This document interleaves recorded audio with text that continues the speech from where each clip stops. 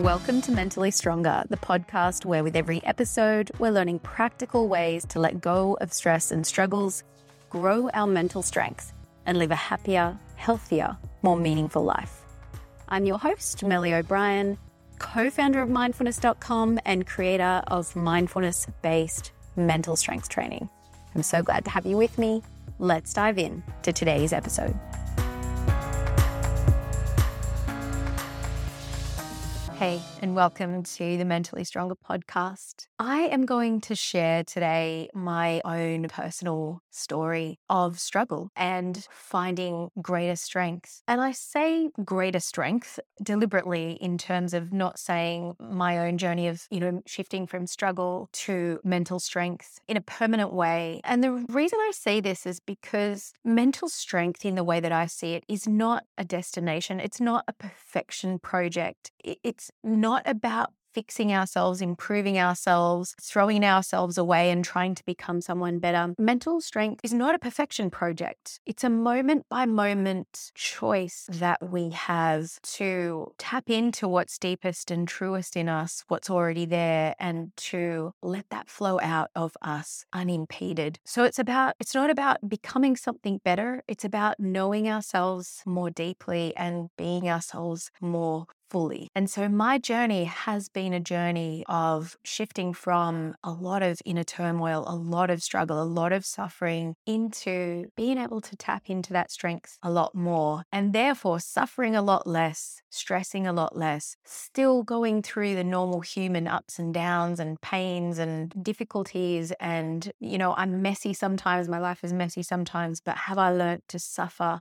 a lot less and have a lot less stress in my life and tap into a source of strength that I never knew that I had? Yeah, that has been my journey. And I'd love to share a little bit about that with you today. In many ways, I had a very idyllic childhood. I grew up in Mullumbimby, which was kind of like the epicenter of hippie culture in Australia in the 70s. And my childhood was in many ways quite idyllic. I grew up riding horses with my brothers. I was swimming in the creek with my friends, picking fruit off the trees. It was in many ways really a wonderful childhood, really connected to nature, really connected to community. And despite that, though, there was some trauma from my childhood that just kept pulling me down into a lot of suffering, self-hatred, depression, anxiety, and I developed an eating disorder by the age of 17. And it was also at the age of 17 when I hit a crisis point. My suffering got so deep and so consuming that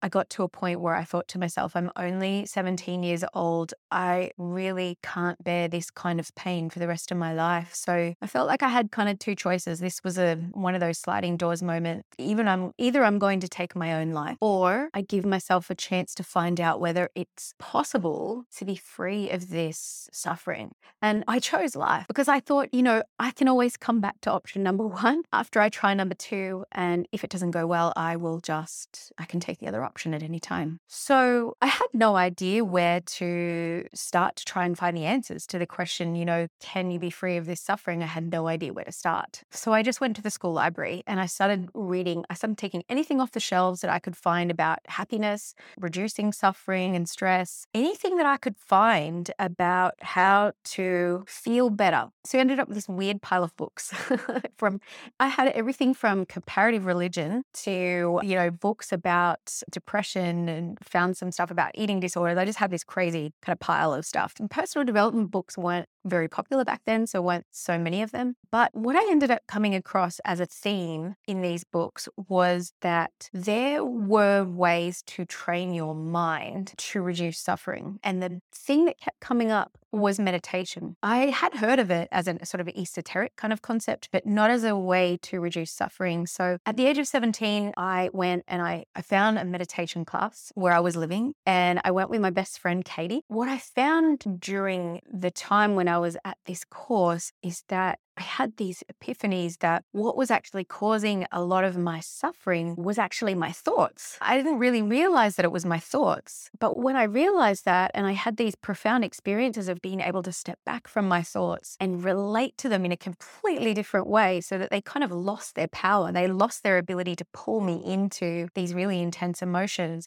And I got really excited and I got really empowered because I suddenly realized I had a lot more control over my situation than I thought. So, what happened from there was I threw my energy, my time, my commitment at seeing what was possible in terms of transformation by doing these practices. And I began to learn more and more. And it would be fair to say that in a very, very short amount of time, about a year and a half, there was such a radical change in the state of my mind. And that all flowed out into the quality of my life, the people I surrounded myself with, the work that I was doing, how I related to my family, what I thought was possible for my life, the states of being that I would dwell in. It was such a huge transformation that my life would never be the same. And I grew more and more over the following years as I devoted more and more time to this. It really became my passion and the central axis of my life. So in my late 20s, I kind of had this realization that other people didn't have these skills that I learned.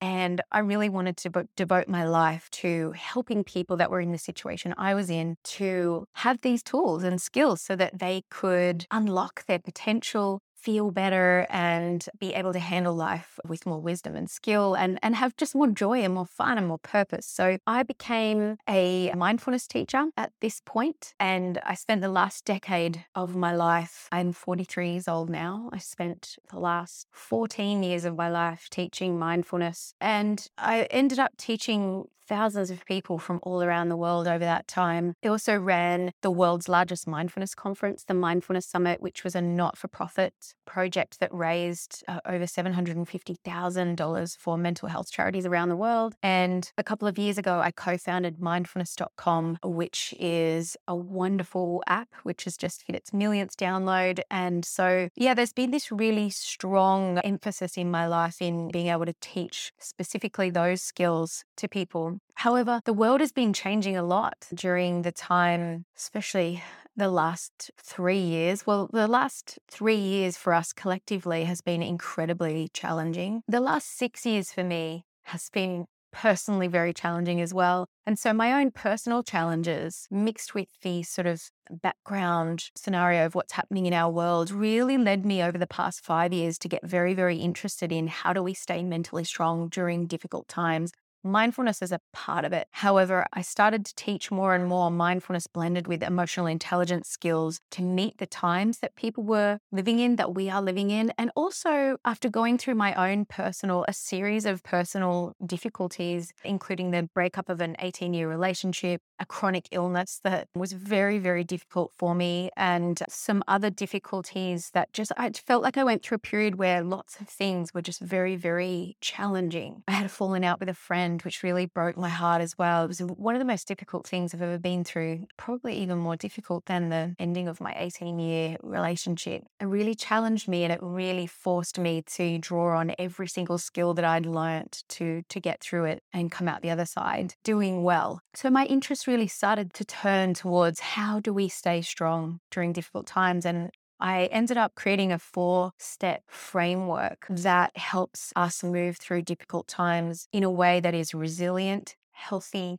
connected to meaning and purpose, and where we come out the other side stronger, wiser, more skillful than we've ever been before. And that became my fascination of the last couple of years, and the focus of my current career path is sharing what I call mindfulness-based mental strength training. So that's what I'm up to now in the world. And my big vision is that if we can unlock the best in human potential, I believe that we can collaborate together as a global community to come together to solve the world's most meaningful problems and usher in a new age of more harmonious, more sustainable, and more peaceful and connected living. So this is a little bit about my background story and where I'm at now. And maybe just to wrap up, there's a couple of things that I really want to share that I've learned along the way that have been the big things that have really changed the way that I focus my energy in life and have made some of the biggest differences in my life. The first thing of two realizations that I would like to share today is that happiness is a skill. This was a huge realization for me on my own path. So happiness, the actual research on happiness goes very counter to the messaging that we get in our mainstream culture. Mainstream culture promotes a lot of messages to us that we should focus on the external circumstances of our lives in order to be happy. However, the biggest research project that's ever been done on what it is that makes human beings most happy. This was done at Harvard by a researcher called Matt Killingsworth and his team. Biggest study on human happiness that's ever been done, and also backed up results from other studies in the past, showed that what makes a human being most happy is not the big achievement, not the perfect relationship, not the car, not the boat, not the dream life, the big money. What makes human beings most happy is when their mind is fully present in the moment and not wandering. This is a huge, empowering and inspiring realization to me, because it means that we have a lot more power over our happiness than we ever thought, than we're being told by popular culture. And it's through training our minds that we can grow happiness within us and also carry it with us wherever we go through the ups and downs of life. It's an incredible and empowering realization. The other thing that I think is one of the most important realizations on the path to mental strength is that a lot of our suffering is actually a choice. It's within our choice. You might be having all kinds of reactions to hearing that right now. So let me explain. The majority of our suffering, as far as I have seen it and worked with thousands of people and my own mind, my own human mind, as far as I can see, and also, a lot of research pointing to this, the majority of human suffering does not come from what happens to us. It comes from a whole bunch of negative thoughts that we have about what happens. We have negative thoughts about ourselves, about circumstances, about other people, events, you name it. And most of our suffering comes from that. And I just want to pause here to say, this is not in any way to discount or minimize anything that you have been through. Some of us have been through unbelievable pain, things that should never have happened. And what often happens in those circumstances, and even when things are going well, is that we add a lot of suffering on top to an already difficult situation. So I would say there's a differentiation here. I would say the external circumstances that happen in our lives that are unpleasant is what I would call pain. Suffering is the psychologically formed pain that we go through from thinking certain thoughts, and we drum up certain emotions. So pain in life, they say, is inevitable. Suffering is actually optional. We do have a choice. And I've made that choice for myself over and over and over again in my life. So I can speak from firsthand experience here. We have a lot more power over our state of being than most of us realize. Even in the midst of incredibly difficult circumstances, we have a lot more power and a lot more ability to embody empowered states of being, resilient states of being, strong states of being, much more so than what we think. Again, I find this incredibly empowering. Our culture promotes a lot of messaging that a lot of this is out of our control. A lot of it's much more in our control. Most of this is much more in our control than we think. And I find that inspiring. And I just want to add to this before I close up here. The Buddha once said, whatever you incline the mind towards, that becomes the inclination of the mind. This really maps very closely to what neuroscientists often say these days. Neurons that fire together, wire together. What are they referring to here? Our mind is very plastic. It's very responsive. It becomes reshaped by whatever we do, whatever we think, how we act every day. Our mind is reshaping itself. So not only is happiness a skill and suffering a choice, but our mind is very responsive to change. We often think that we're stuck in our patterns, stuck in our ways, stuck in our suffering, that we're a certain kind of person and, it's fixed and nothing can change. It is incredible how quickly change happens. And again, I find this really inspiring. I find this really empowering. And all three of these realizations I have personally experimented with, explored, felt the benefits of. And what I know to be true is that when we make the decision to change, when we make the decision to get stronger, when we make the decision that we want to suffer less and we actually do something, we start training our mind, it never ceases to amaze me and inspire me and uplift me just how quickly change can take place. So we're not stuck. We have more control than we think. And these things are a choice and a skill. So I hope,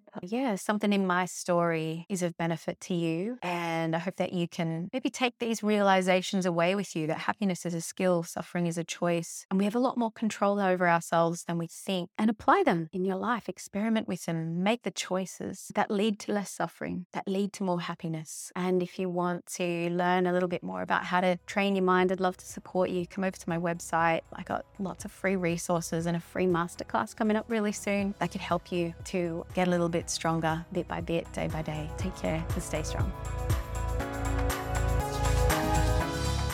If you know someone who you think might benefit from listening to this episode, share it with them.